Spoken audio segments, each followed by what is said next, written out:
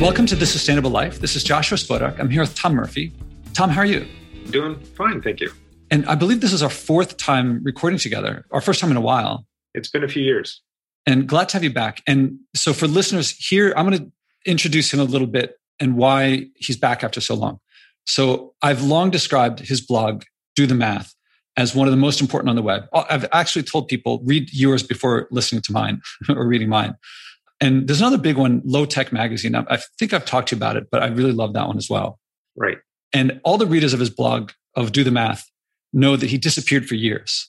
And then suddenly out of the blue, a couple of weeks ago, maybe a month ago, your first post in a long time, that you'd compiled a bunch of your posts into a book that served partly as a textbook for a course that you taught.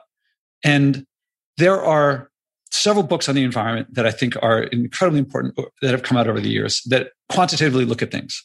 One of them is Limits to Growth, which I read the 30-year update in 2002. And then the Sustainability Without the Hot Air out of, was it Oxford or Cambridge? Cambridge, I believe. Cambridge, yeah.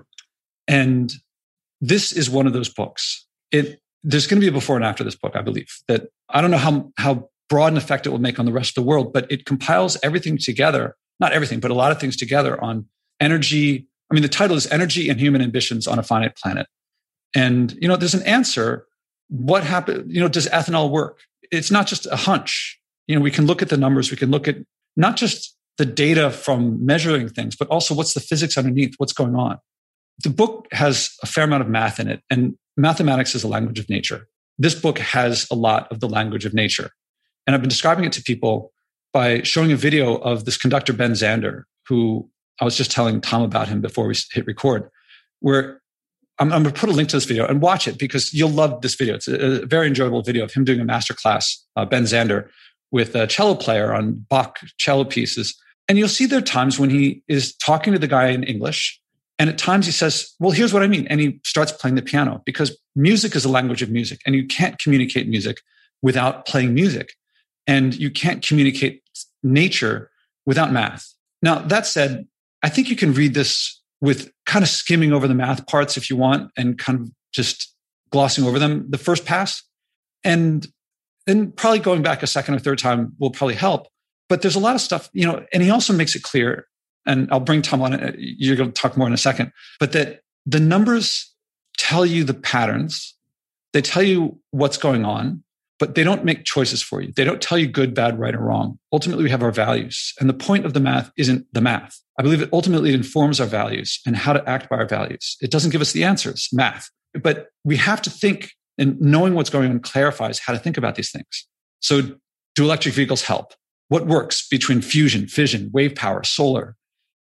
And why? What are the limitations?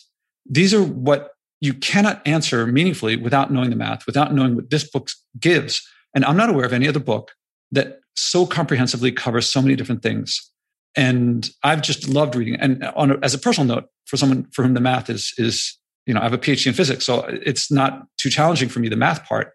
The thinking part, yes, but that's the kind of thinking I want to have. So as a physicist, I really enjoyed reading this. The way that you'll feel when you watch Ben Zander, if you're not a math person, you'll probably really enjoy the Zander stuff. And that's how I felt reading this book. It was like, oh, now it all makes sense. Like this. Now he's putting it together in a way that I can compare these things. So that was my long introduction to why I couldn't wait to bring you back, why all the readers of your blog are clearly overjoyed at having you back. And I want to hear backgrounds for the book, and maybe you can describe the book and how you decided to put it together and things like that. Sure. Well, it's true that I had a very long hiatus. I started the blog in 2011, and this is after about 7 years of processing this challenge that we're facing, or a set of challenges. It's really a predicament. And as I looked at different avenues and what energy sources we might use, I really basically became more confused because it's a complicated story. There are no silver bullet answers. And I started writing about it for the blog, Do the Math, in 2011. And it was very cathartic. It was very nice to finally get that stuff out, express my thoughts and convey the math. And also it forced me to do new calculations because I had a readership and they wanted to understand as I did some of these things, and I hadn't calculated a number of the issues before. And so, but once you've done that, once you've calculated how much wind energy we can get or how important wave energy can be or any of these things, it's done. And so there wasn't sort of a natural continuance to the blog because I basically said it all and the physics doesn't change and the math doesn't change. And so it went kind of stagnant. But in 2020, in the winter of 2020, I taught a course on energy and the environment that I had not taught in 7 years at UC San Diego. And that long hiatus was mostly due to an administrative role that I served for about 5 years that was so busy that, I really didn't have the bandwidth to do that course. So when I returned to the course, I had always been disappointed in the textbook choices because they were fairly dry and fairly anodyne and didn't really mix the math and the sort of physics with the values and the human side of this problem. And they also stayed away from maybe controversial statements or statements that would get, anybody's hackles up. And so I thought that that's not terribly helpful. We need, the students need to see some synthesis and they need to see some interpretation beyond just the facts. And so the other thing, I guess, about the book is that I've wrapped it into a broader picture. The central part of the book is really about energy sources, but it starts talking about growth and how growth and exponential behaviors are not sustainable. And a lot of our assumptions then are thrown out the window. So the beginning of the book basically says, look, we can't keep continuing what we're doing. It's just absurd. The math leads to crazy places and we can't go there. Nature won't allow it. So then we talk about energy and, climate change is thrown in as not a central focus, but just one of the many things we have to deal with as a consequence of our trajectory. But the end does something I think that you're unlikely to find in any of these kinds of books, which is it talks about the human factors, the role that personality plays, the role that political structures play, democracies, and some of the impediments that we basically put up for ourselves that really make it hard to deal with this challenge, and how difficult it is to converge on a plan, and how important it would be to have a plan and not wing it. We can't expect winging it to succeed as we face the challenges ahead.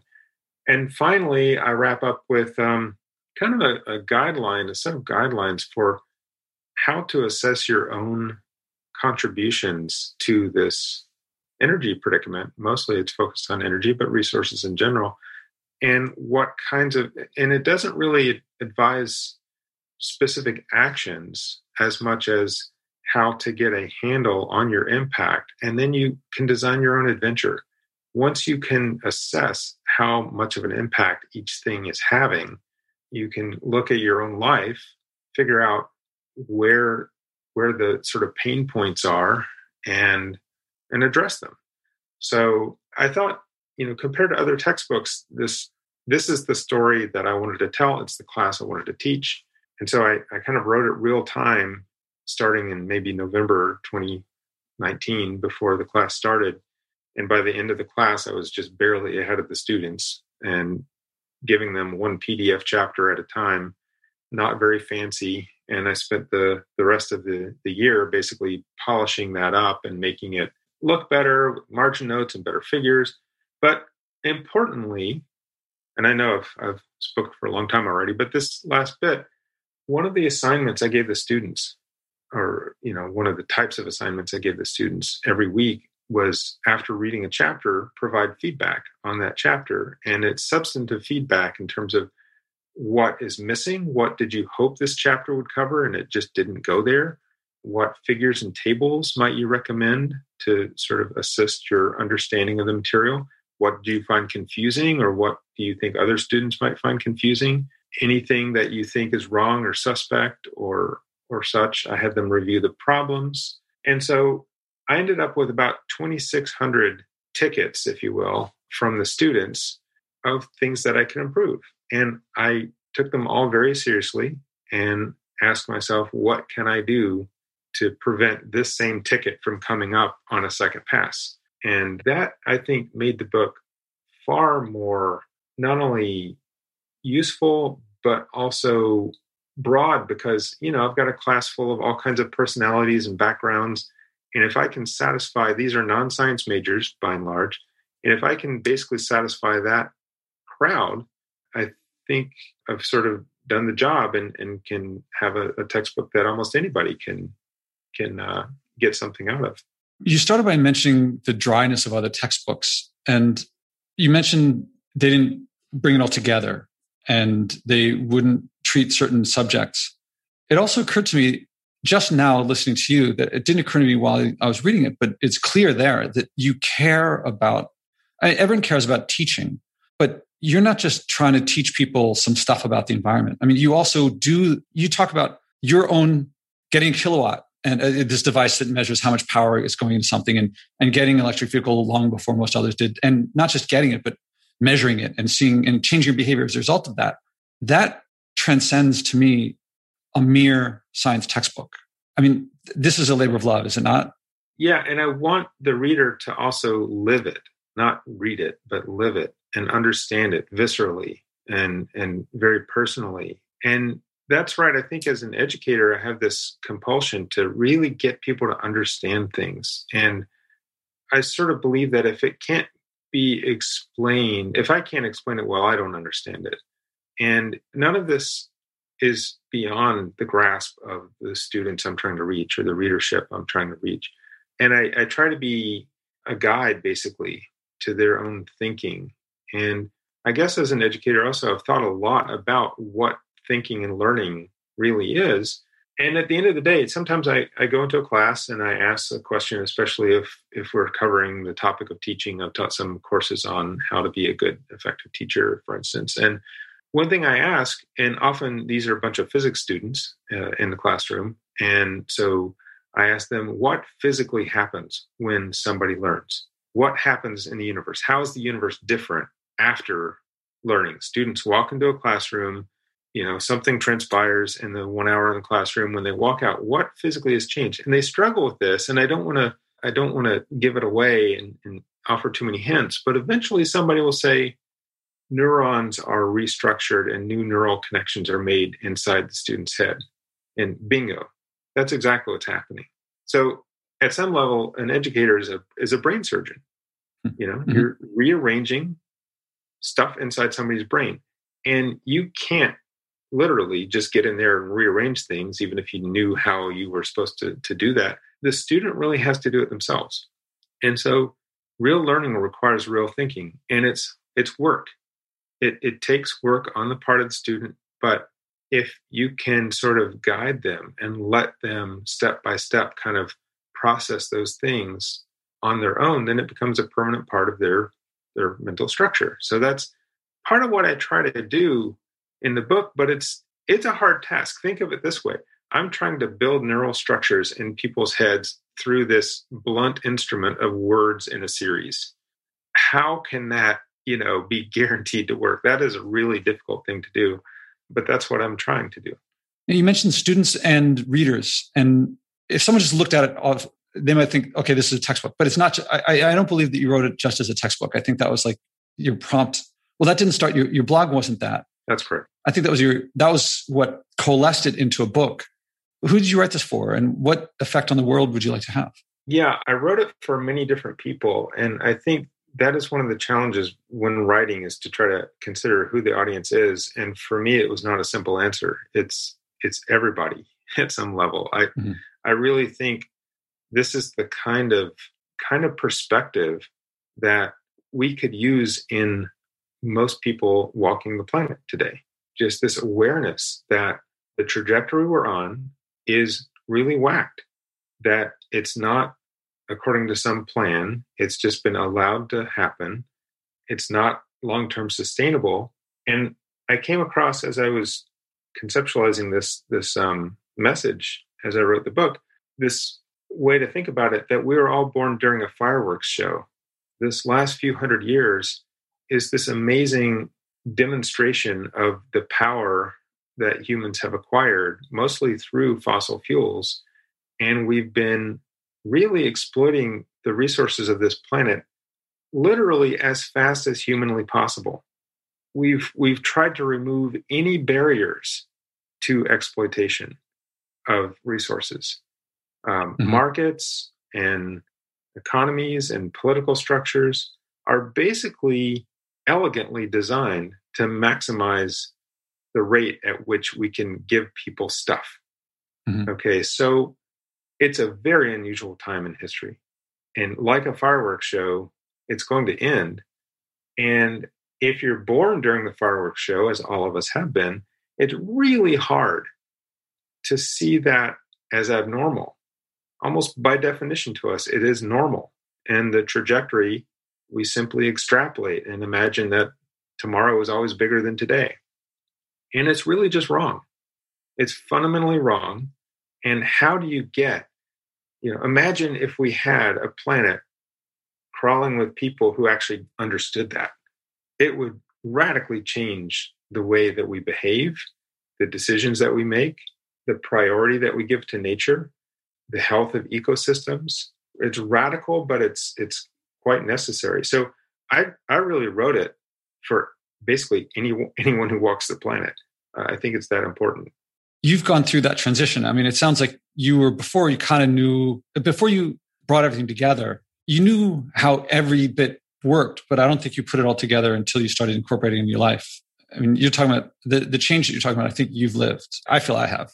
Yeah, I definitely have altered a lot of my behaviors. And it pains me that I'm still not living in a way that is truly sustainable because I'm part of a society that's deeply rooted in unsustainable practices. And unless I'm a hermit, I can't really separate from that. We need to bring the community with us. We need to encourage transitions in large populations. We can't do it alone. And in fact, I think you and I have talked before about the value of, or the even detriment of being too extreme.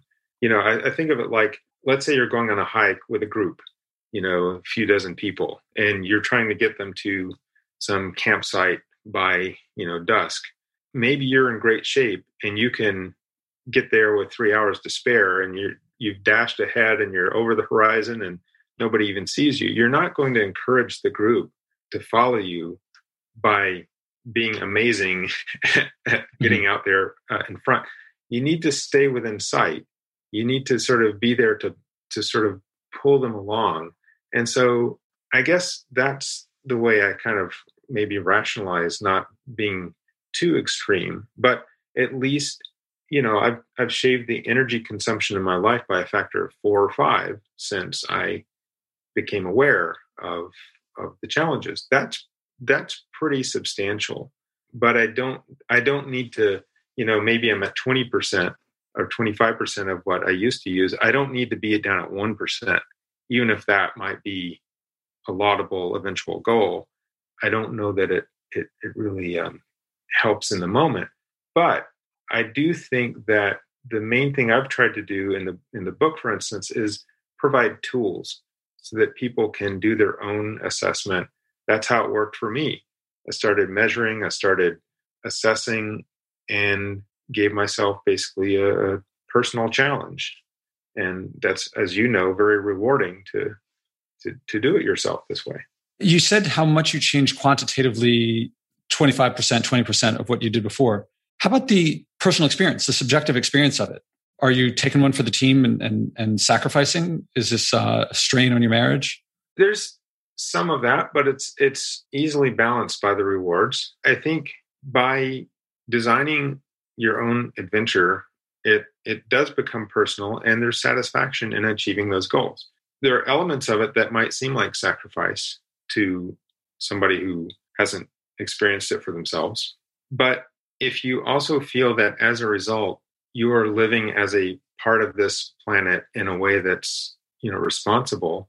What is it? The millennials talk about adulting, and they're very proud when they do something like write a check.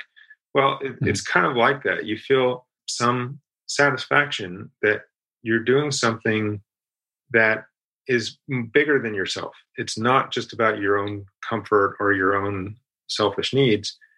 It's about really almost the biggest things that we can imagine: life on this planet, and thriving biosphere, and a thriving civilization. Because the honest truth is, if we don't pay attention to the health of this planet and the health of nature and ecosystems, it is our life support machine.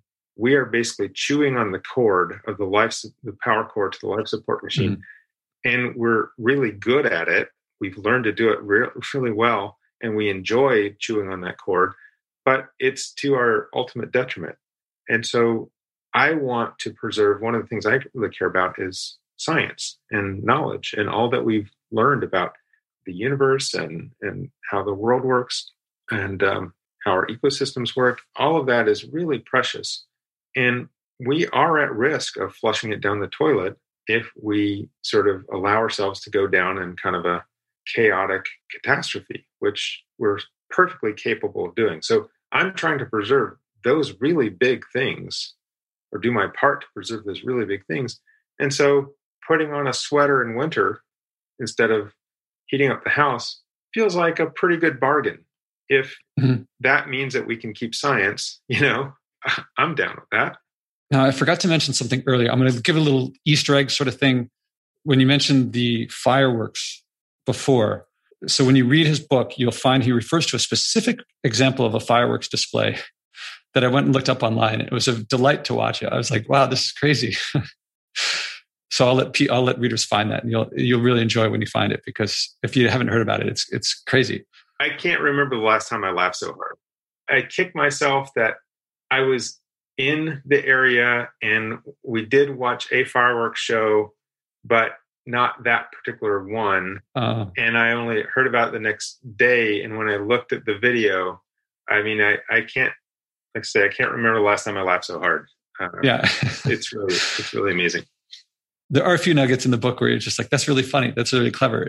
And also when you talked about, you can't be too extreme about someone, if you're leading a group from one place to another, and if you get too far ahead, then you might lose them. And one of the things that has been important for me is, because a lot of people look at me and they're like, oh, you're so extreme. Now, to me, I think I'm enjoying what I'm doing. So to say, it feels to me like they're saying, you're having an extreme amount of fun. I'm like, yes, I am. But I know that from their perspective, it looks like extreme sacrifice. But I've also learned to separate that there's where I am and what I'm doing. That also, I want to be able to go at whatever pace I can. I want to know my potential. That's not necessarily what I'll do with others. So leading them, like I want to train myself to reach my potential. And then I have to separate that from how I lead people, which is a different thing. So when I'm actually with them, I might let them know what I've done so they know where it's coming from experience, not guesswork. But I have to also learn techniques of how do I lead people effectively? Right. I'm also thinking, there's a whole lot of things I'm wanting to ask about. There's a lot of people who really understand science well. I mean, I chose to go into science because I'm deeply passionate about it. I really love the patterns and so forth. And there's a thought that I have a lot, that if someone knows science today, in 2021, I won't begrudge anyone who just loves the field and just wants to research and publish. Great. It's beautiful. And I have no qualms about that. But I can't think of anything like this is what to work on. This is to help people who don't get first to understand it in the way that you have, not just as a dry academic pursuit, but also how do we connect our current environmental situation and our current lifestyles with each other and to our own personal lifestyles. I don't see a lot of scientists approaching it in that way. They're studying to promote results, but not to influence, to help make it meaningful. Now, I think a lot of scientists aren't really good at that, but I wonder, is it easier to get people who are effective at communication, not just science communication, but influence and persuasion, to get them to learn the science, or to get scientists to learn how to not just research, but also make it more meaningful? But I feel like if someone in science today, like this is the place to put it. I feel like you had something of that message in there. Yeah. And I think one of the things I learned in writing the Do the Math blog is that I did a survey once of personality types of people coming to the site, and learned using the Myers-Briggs as as the basis. And I learned that my writing is very attractive to my own personality type. Mm-hmm. I mean, it's sort of overwhelming that I think like 45% roughly of the visitors to my site were there's 16 personality types, and 45% of them were my type. And my type is only maybe 2% of the population. So wildly distorted. 20 times overrepresented. Yeah, just way overrepresented. And the other two types that were frequent visitors were basically adjacent, just, off by a tiny bit from my own personality type. So one thing I learned is that, communication styles, it's really hard for one communication style to reach a really, truly broad audience. And so at some level, what you kind of need is a bunch of individuals of different types who get they understand, they've internalized the problem and are more capable of communicating that message to people of their own type. So I think you come back to your question, you kind of need both. You need scientists to understand communication better and understand how to reach broader audiences. And you need people who really know how to reach people and communicate. You need them to be able to internalize the message. So, and I don't think either is impossible. I think clearly, we need work on both fronts. I want to switch to talk about some of the content of the book too. I probably want to ask if because there's two stages of it. There's a lot of it is in your blog from before. And I'll ask this. Were there any big surprises or anything that you didn't expect to come out the way that it did? It's hard not to think of, to say, like the energy trap, the most important graph of all time. These things seem now just a part of my lexicon, not the words, but those concepts. But right. Did you know that? I think you were surprised by them, or? So definitely in writing the original content for the blog, I came across surprises. Until I had done the numbers, I didn't know what to expect. And definitely I got some weight, forehead slapping wake up moments there. But, there's one chapter in the book, chapter 17, that's the matrix that compares all of the different energy forms in one table. And that, when I first synthesized it, was really important to me. And one of the main things it shows is the gap between alternative energies and fossil fuels and all the attributes that we care about, so that it's not just a drop-in replacement for fossil fuels. The alternatives are not. We are going to have trouble bridging that gap and adopting a new energy technology. So, but some of the graphs that I produced for this textbook that I'd never done before surprised me. And one of those, for instance, was plotting the fraction of various energy forms that the U.S. used throughout history, the fraction of the global, say, natural gas or oil or coal used by the U.S. And in the mid 20th century, around 1950, when the graph starts, the U.S. was far and away the most dominant energy user in the world. I'm not talking about per capita. I'm talking about absolute terms. Having 5% of the world's population, we were using, 70 or so percent of the natural gas. It's insane. And one of the perspectives that leads to is that we were literally a superpower, because power in physics is defined as energy per time. And so we were the most powerful, as measured in watts, nation. And that has consequences. That translates to our role in the world stage and so forth. So the term superpower now, I will never look at in the same way. It also makes it clear that for those who yearn to return to those kind of what we might think of the glory days, not for everybody, obviously, but, the middle class was thriving. We had a lot of momentum and excitement in the country. People would like to see that return, but this plot sort of makes it clear that it's not just about our attitudes or our political structures or decisions that we might make. There is a physical basis to that time, and it was energy. It was profligate use of energy. And so nature says we're not going back to that in terms of, the fossil fuels are not going to return us to that time. So that's a really, I think, powerful realization that we're not just driving this ship based on our whims. It's a ship that needs energy And we can't just do whatever we want with the ship. It needs physical resources to make it work. Yeah, I think you talked about our country, and I think going back to the Industrial Revolution, I think the predominant story is we are really smart, and we started really figuring it out in post-Enlightenment, I guess, but somewhere around Adam Smith, that we're really smart. We figured out how to do all this stuff, and we just have improved. We have just been improving life ever since. And it's just that's one way of looking at it. Another way of looking at it is that we found this incredible store of energy that we finally figured out how to use. I guess we've been using coal in some method for a long time, but not just like a little bit. And then we realized how to really use it. Take away that energy, and there's no industrial revolution. Yeah, we're still sailing tall ships around the world by wind if we didn't have fossil fuels. And then people think, well, we were running out of food before the Green Revolution, so we just figured out a new way of substituting and figured out a new way of doing it. We'll just keep figuring. If we run out of lithium for batteries, we'll figure out a different chemical to use instead of lithium. Energy is not like lithium. There's no substitute. Yeah. And, I sometimes look at the periodic table and I'm amazed at how compact it is, how limited our choices are. It's not infinite. Once you're out of lithium, it's not like you can just find something better, for instance. And yeah, I think that the notion that we got where we are just because we're smart, that's a part of the story. Obviously, our intelligence is a factor, but I think we underestimate the role that energy and fossil fuels in particular has played. It's been a huge catalyst. And it's fascinating to think about where we would have been without it. Of course, we can't know the answer to something like that.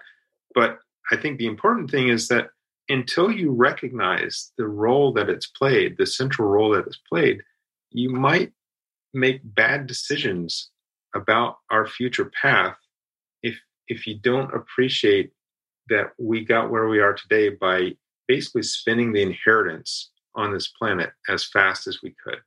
And so I think a lot in those terms now, that this is the inheritance spinning phase. It's a giant party, but it's absolutely not sustainable. And it changes our perspective to the point where if we think that this is normal, we've got another thing coming. When you talk about the inheritance, one of the things, I talk to a lot of business people, and I feel like business people should get some of these concepts better than anyone. I guess it hasn't been framed for them effectively. But yeah, if you have a business and you get investment, but that's supposed to kickstart it. Maybe you hire some people, but eventually you got to pay people out of the revenues, not out of the one-time investment at the beginning. And a business that's running its operations off of investment, it's going to go bankrupt. And living sustainably means we're not drawing down on stuff that we can't replenish. Right. And one of the new things that really, for me, has reshaped the way I'm seeing the world is that actually in September of 2020, I went up to the Olympic Peninsula in Washington State and spent basically a month outdoors, and found that to be really kind of a revitalizing, energizing kind of experience. And I contemplated a lot of things, just out backpacking, just surrounded by nature. And one of those things that I came across was this question of, are we as a civilization in our infancy, or are we near the end? And so obviously we would very much like to think that we're in our infancy. So this is just the start. You mentioned the kickstart. That's how a lot of people, I think, would see fossil fuels. Yeah, that's just what got technology rolling. And now, we can do amazing things from here on out. So if we want to believe that we are in our infancy and that we have tens of thousands of years ahead of us, because civilization is about 10,000 years old since agriculture and cities began, if we are to be in our infancy, then we have to be thinking about really long terms. And if you look around at the kinds of things we do today, the activities and the resource use and the methods that we're using, almost nothing that we do today can last for 10,000 years. It's really amazing to look at the world this way and realize just how distorted our current time is, because any long-term success will be unrecognizable by today's standards.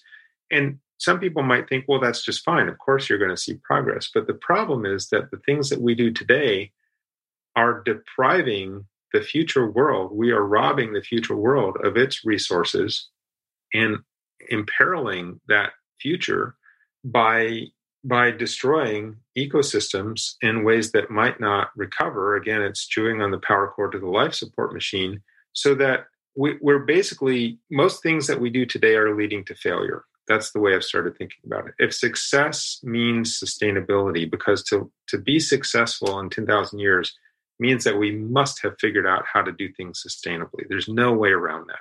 And so if success equals sustainability, all the unsustainable things that we're doing today promote failure, not success. And that's almost devastating to realize just how misguided we are in almost everything we do, that we're decreasing our chances day by day of an ultimate successful end.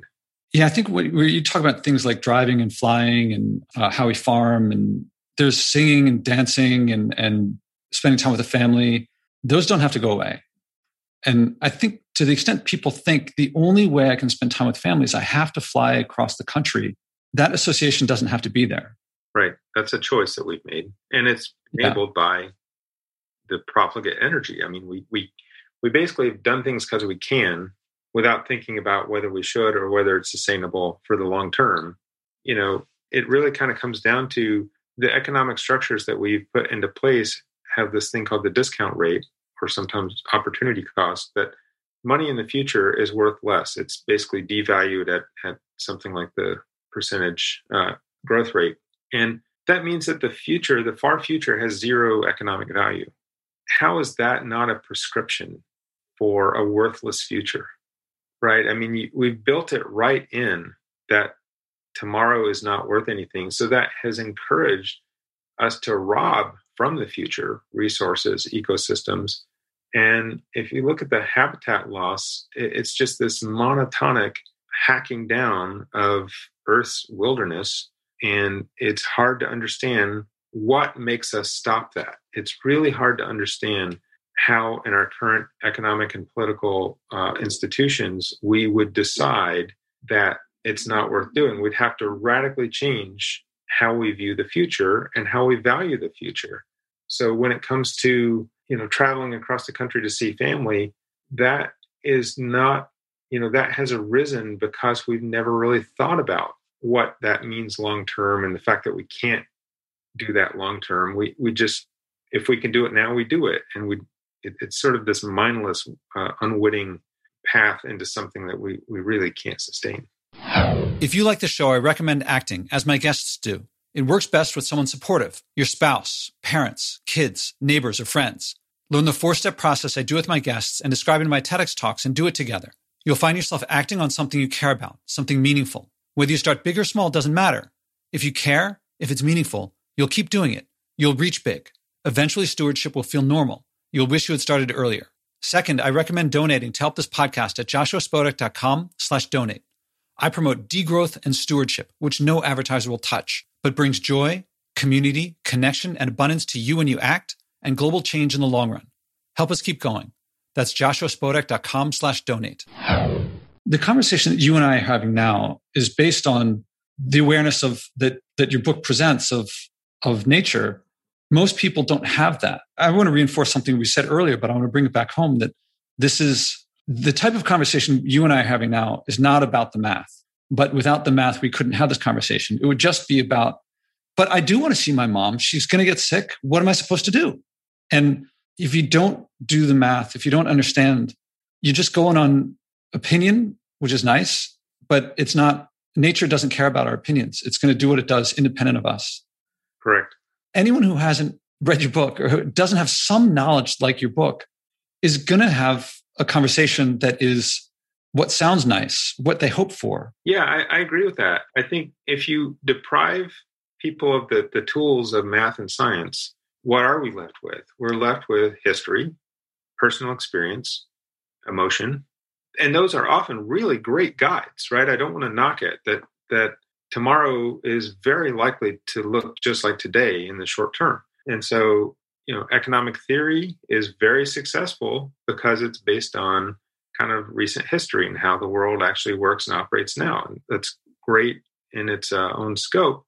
But in order to peek into the future, history doesn't really help us. I mean, yeah, we have some expectation that things have happened historically could happen again, wars and so forth. But it's really the math and science that are our most powerful tools for understanding what is and what is not possible as we go forward. I want to look at one case in particular, fission and fusion. So I go on sciencey sites, Slashdot and Hacker News periodically. They love nuclear, whether fission or fusion, both. And they keep wanting to switch over to it because it doesn't have any carbon emissions. And they figure that we'll figure something out. If there's radioactivity, we can solve that. Let's say we can. And let's say we can get fusion to work and there's no radioactivity. That's not the end of the story. Like, you're one of the few, and maybe I got it from reading your stuff before, I forget, but who doesn't just look at it as an engineering issue that with enough effort, we can solve it. There's a lot more issues of, even if let's say we got fusion to work, that's not the end of the story. Yeah. What then? Or to what end? Yeah. Like, where does that get us? What does it mean? And part of I think the narrative that we most people subscribe to is this relentless march of progress in technology, so that I think most people just assume that Star Trek is our future. I mean, maybe they haven't really thought about it deeply, but it's just sort of, it just makes sense, right? I mean, it's just sort of an extrapolation. And I think if that's your baseline sense of where things are going, because it's not really been thought out clearly, of course you have to go through all of the technology steps. You would never decide to leave something on the, off the table. So if you want warp drive and teleportation, yeah, of course you've got to do fusion along the way. I mean, why would you skip it? But I think if your mentality is more calibrated by physics and math and understanding that space fantasy is just that, it's entertainment, then you're not compelled to do fusion anymore. And in the end, it's just the hardest way that we've ever devised to boil water. It's just a thermal source. It's just going to make steam. That's all it can really do. And we've got a lot of ways to make electricity on the renewable side. So why should we do the most expensive and most, elaborate plan? Is it just ego? Is it just that we want to feel proud of ourselves? Is it because we think we're heading to Star Trek? One of the things that I worry about, though, and actually before I get there, I'll say that I think the main appeal is basically an unlimited fuel supply, that deuterium is everywhere in just natural water, in the ocean, for instance. But sunlight is also an infinite, effectively for billions of years, unlimited supply in that sense, that you don't run out of fuel. It's a fusion reactor that we just don't have to pay for and maintain. So safely distanced from ourselves.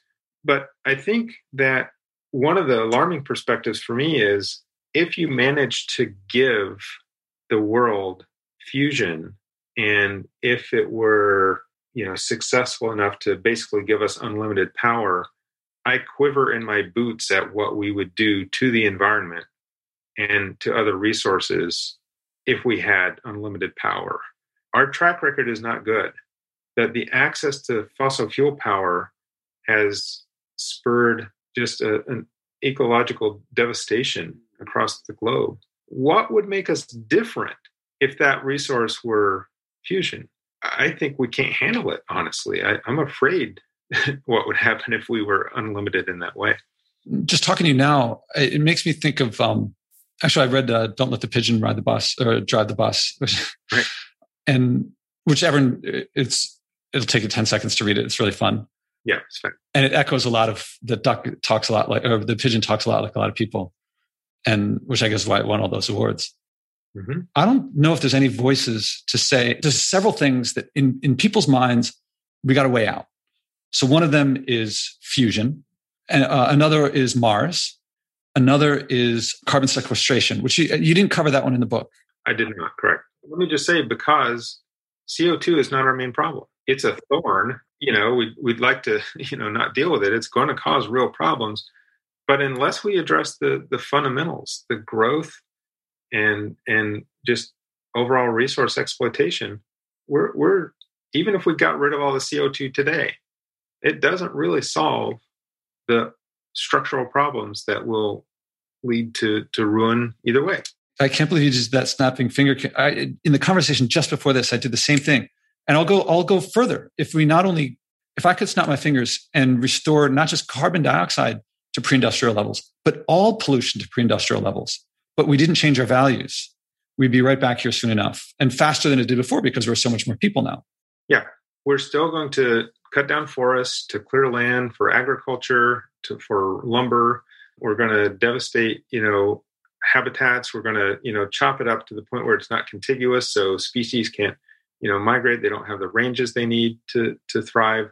We're going to, if we had sort of the unlimited resources, in a sense, we would try to build more and bigger cities and use, concrete and steel, and just the resource use, the throughput that we demand in our current society is enormous. And energy and CO2 are a part of that, but it's not the whole story.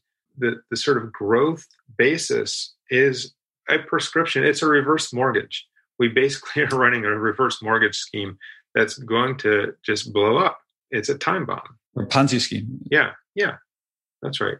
I mean, things like Social Security and Medicare depend on growth, not only in just the investment that you'll accumulate interest, but also in a growing workforce so that you can get out more than you paid in because you have a larger workforce paying in right now. And so you're basically scooping stuff from that younger workforce. And as long as those things continue, you've got a Social Security system. But that, neither of those forms of growth are possible to maintain indefinitely. So what happens? All of those institutions are time bombs. Somewhere out there's someone listening saying, but that's economics. That's how it works. How it has worked. That's how it has worked. That's the key thing. Well, I want to add to that this would be, I think, outside the scope of your book, but something that's in my book, I think you'll really like my book, is that there have also been plenty of cases, and I just bring up two of them in my book that I center on, where societies have lived for centuries, hundreds of thousands of years without that growth. And they were with greater scores on health, longevity, equality, stability than we've had. There's a lot of things that people think are properties of humans that are really properties of a particular economic system that we've chosen, but not all humans have chosen that. And the other ones have outperformed us. They haven't outperformed us in terms of power or taking over. But they've outperformed us in measures of health, prosperity, or abundance. Right, but not in ecosystem destruction. We really are number one there. Yeah. So these outlets that people have, maybe we'll escape to Mars, maybe we'll maybe we'll get fusion, that'll solve everything. They think we'll get fusion and then we'll just live the way we are now, but none of the problems of fossil fuels. I never thought of physicists making the case of shutting down ITER. I don't know how to pronounce it. ITER? Yeah, I think ITER. But of saying it might be very interesting from a scientific and engineering perspective to make this happen. It could be one of the great achievements of human endeavor. And it might really, just the existence of it might be psychologically condemning us, bring us to a place where I never thought about it. Physicists who get it, if I'm not being too pompous to say I get it in this area, to say, let's shut it down. Have you thought about that? I hadn't thought about it before. Well, so I have mixed feelings. I know people personally who work on that area of research, and I value scientific understanding. And so to some degree, what we learn about plasma physics and turbulence and those kinds of things, I think are interesting just in their own right. But I have had the thought that if the funding that is currently going to ITER went into sort of storage technologies, then we'd have a solar solution that I compare the fact that I can't buy a fusion reactor today. Nobody can. But I can buy on my own personal funds a solar energy generating system with storage. So it's already light years ahead of fusion. And that would be, I think, a much better way to spend the money. But, in terms of pure research, I don't want to advocate shutting anything down that is expanding our knowledge. That's just sort of maybe part of my ingrained scientist. It might not make the most sense. Even, some knowledge isn't that useful for a successful future, right? It might just be another piece that leads us toward failure. So I haven't really sorted that out. It is an easy place to get mixed on, although I haven't really thought about promoting, shutting down, maybe putting that into, you mentioned solar, and most people look at the demand side or the supply side. How can we get more energy? Not how can we use less? You talk about it. You don't talk a lot about, you don't do the numbers on, but you talk about consuming less and using less power. And another place where I would put it, I don't know if this is quite science, but into how to promote behaviors of stewardship and sustainability, which would be more a social science type thing. It wouldn't be science, it would be leadership, of leading people to look at acting in stewardship as something to embrace, something to expect, leading a better life. And I think now I think the prevailing view is if we don't keep increasing the GDP, people lose their jobs. We won't be able to maintain the infrastructure. The hospitals will close. Mothers will die in childbirth. 40 would be old age again. Josh, do you want to go back to the Stone Age? Is that really what you want? Because that's what you're talking about. And that's not necessary. That's like this black and white view that. Right. I think the idea that we would, change our course is a threatening idea because there's a lot of uncertainty that comes along with it. And so it's very easy to just run to the far extreme in terms of what that might mean. But think about it this way in terms of, say, job loss. Are most of the jobs today promoting success or promoting failure? If they're not enhancing ecosystems or stabilizing or protecting ecosystems, they're actually probably promoting failure. So many of the jobs today are part of the economic treadmill that we're kind of enslaved to right now. And it's not really necessary. So I think it's possible that, or it's appealing to me, at least, to think that in a more steady economic system, we wouldn't need to work more than 10 hours a week or something like that to satisfy our basic requirements and have happy lives. We're not going to be jet setting around the world. There are things that we would not be able to do that we might enjoy today. But if that enjoyment comes at the expense of a sunk future and the suffering of billions, is it really justifiable? So yes, the future that I think could work is less cushy than what we have today, but I don't think it has to be any less enjoyable.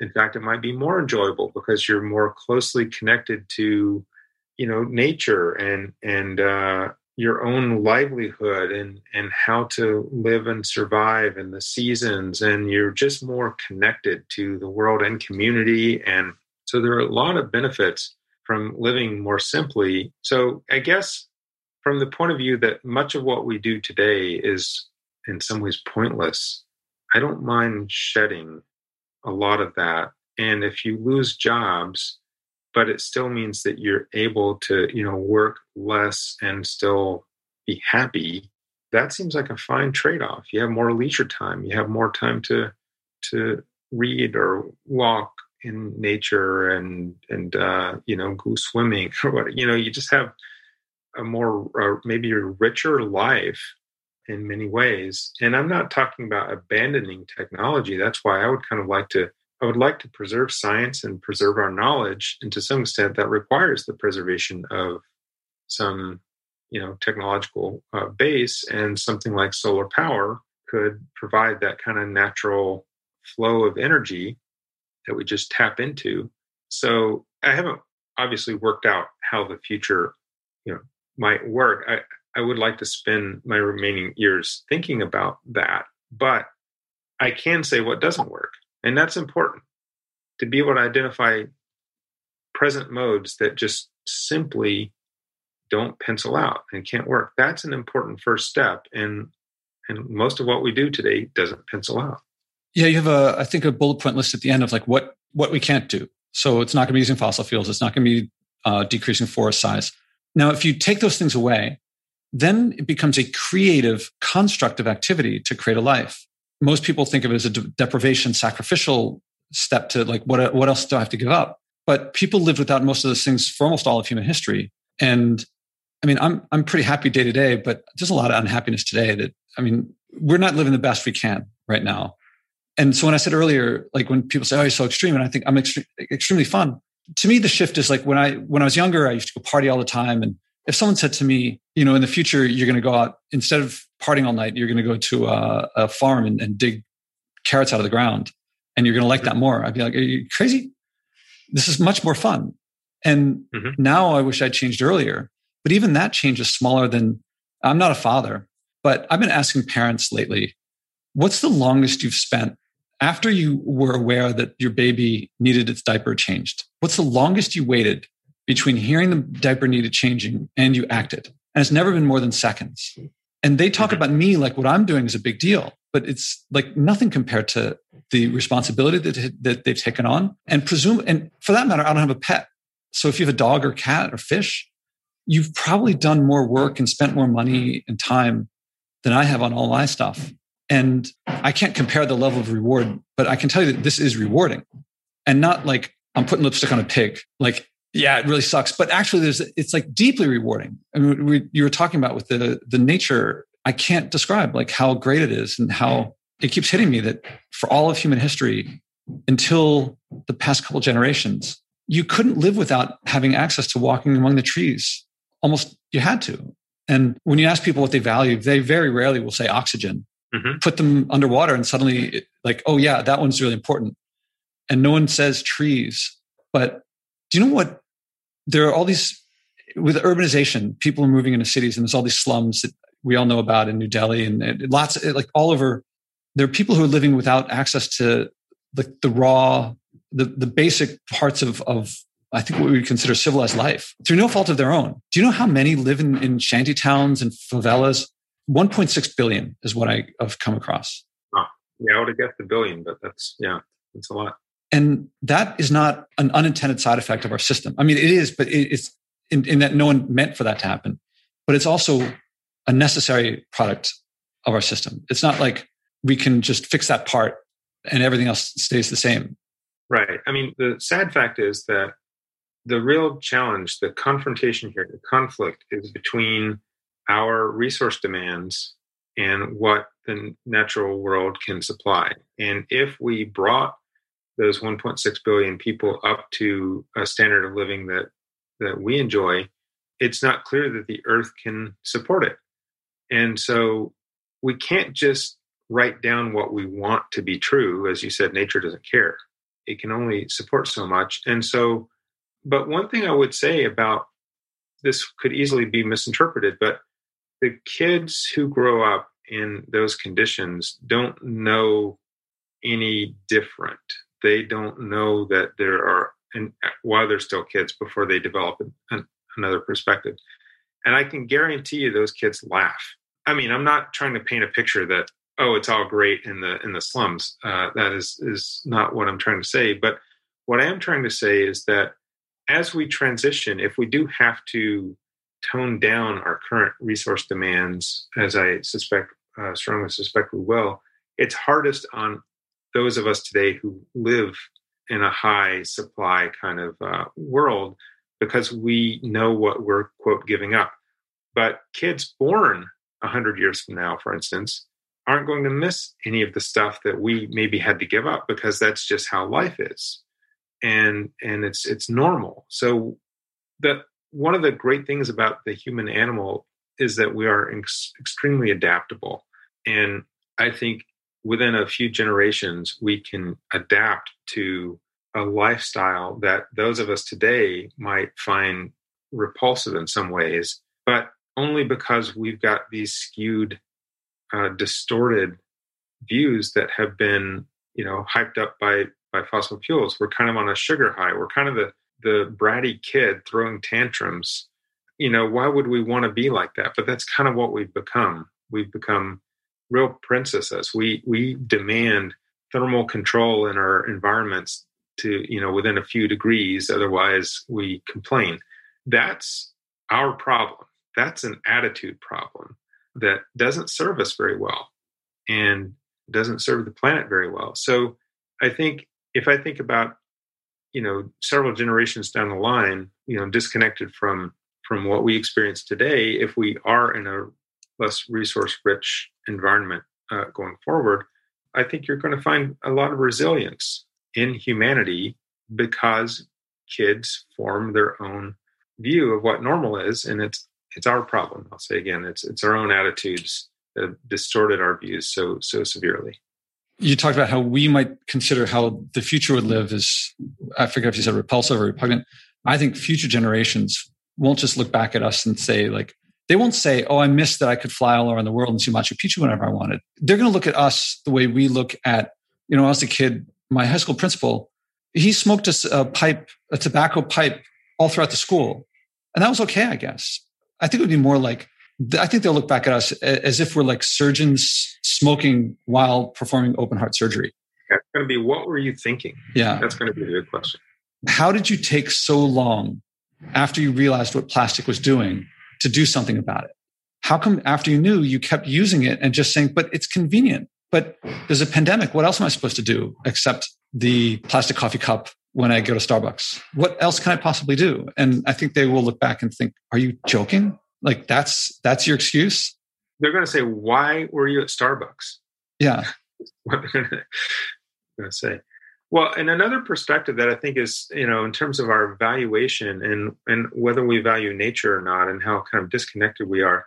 I did a calculation recently that indicated that all the animals on the planet, fish and insects and mammals, humans, the whole birds, everything, it's about the same as the mass of gold under the crust and under land within 5 kilometers. And so roughly equal mass. And if I asked you, which could the Earth survive without, if you had to give somebody a choice, do we keep all the animals or do we keep all the gold? When we say the Earth, I think you mean like the biosphere, not the rock going around the sun.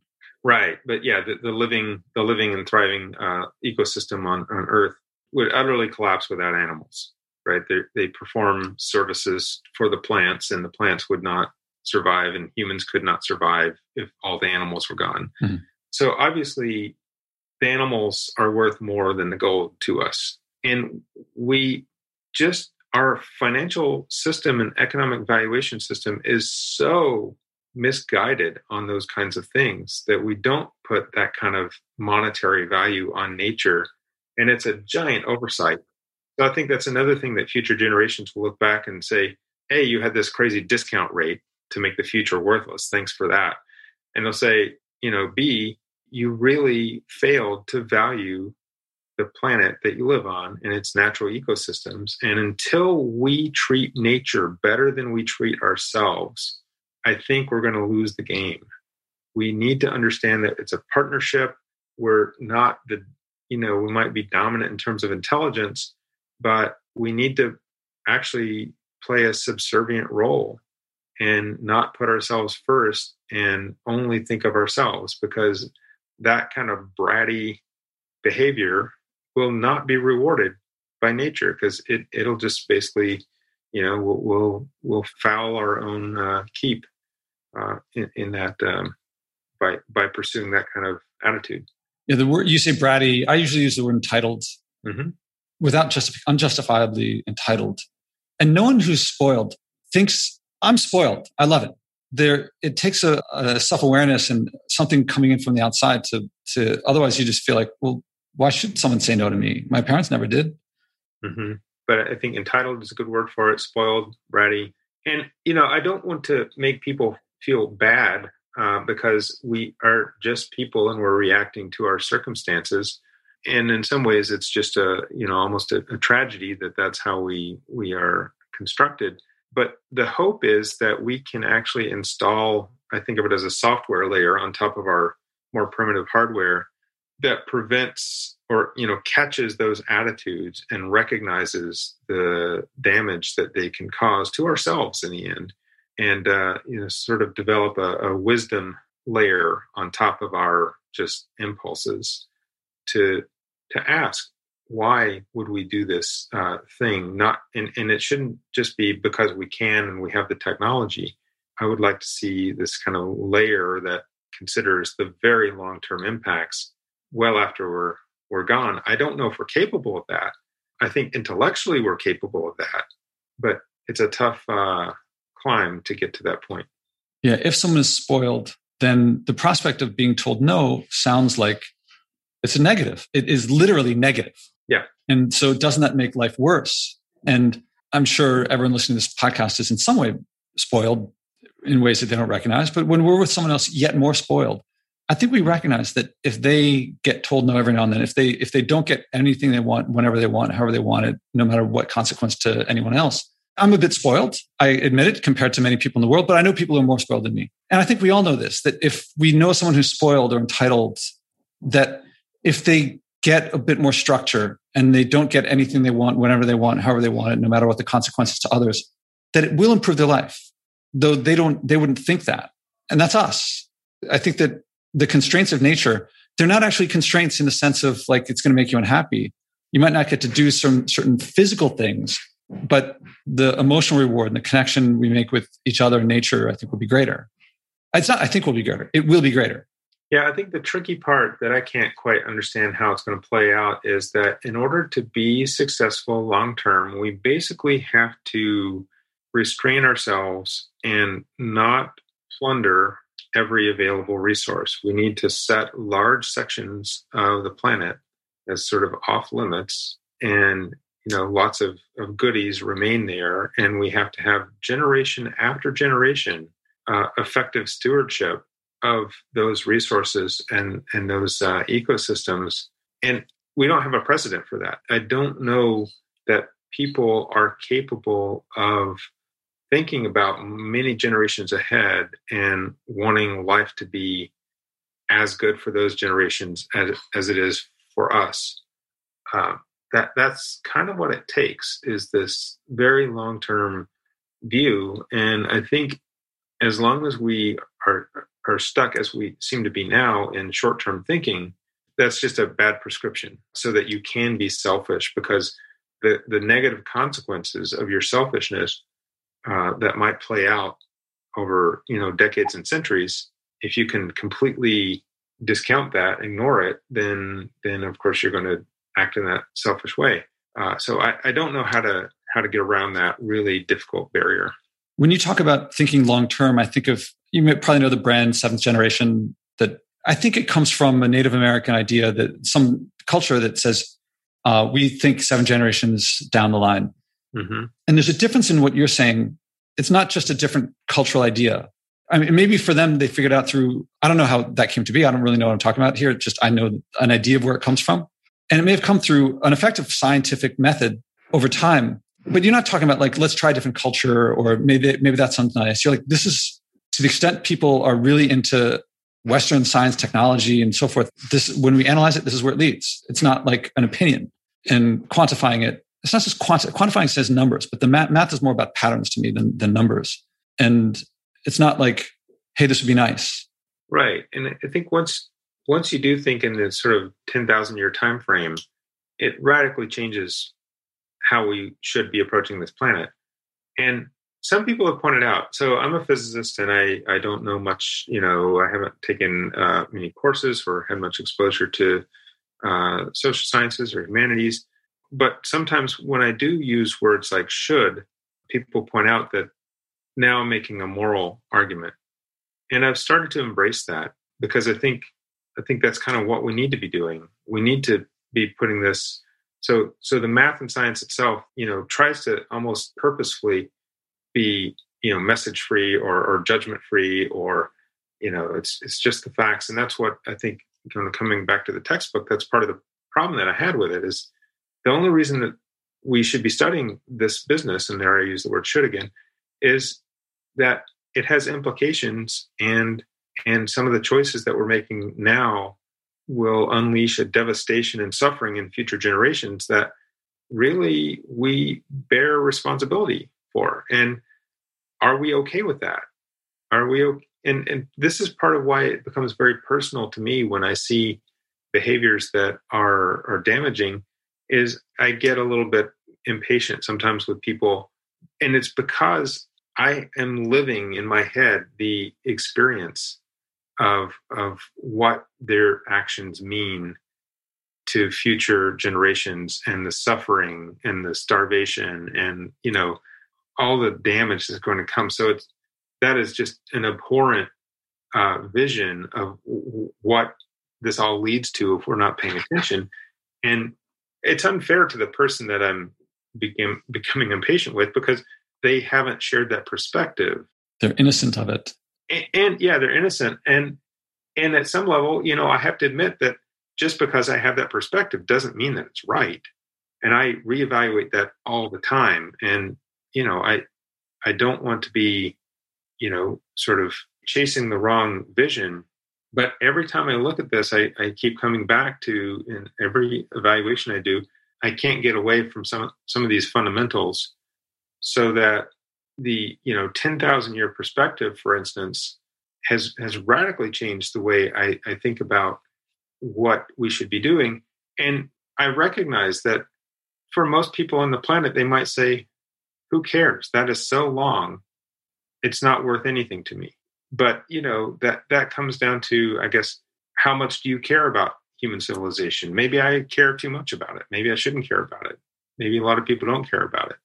But if you want to think in terms of maintaining human civilization, you really have to think on such timescales. And then everything changes in terms of what's valuable.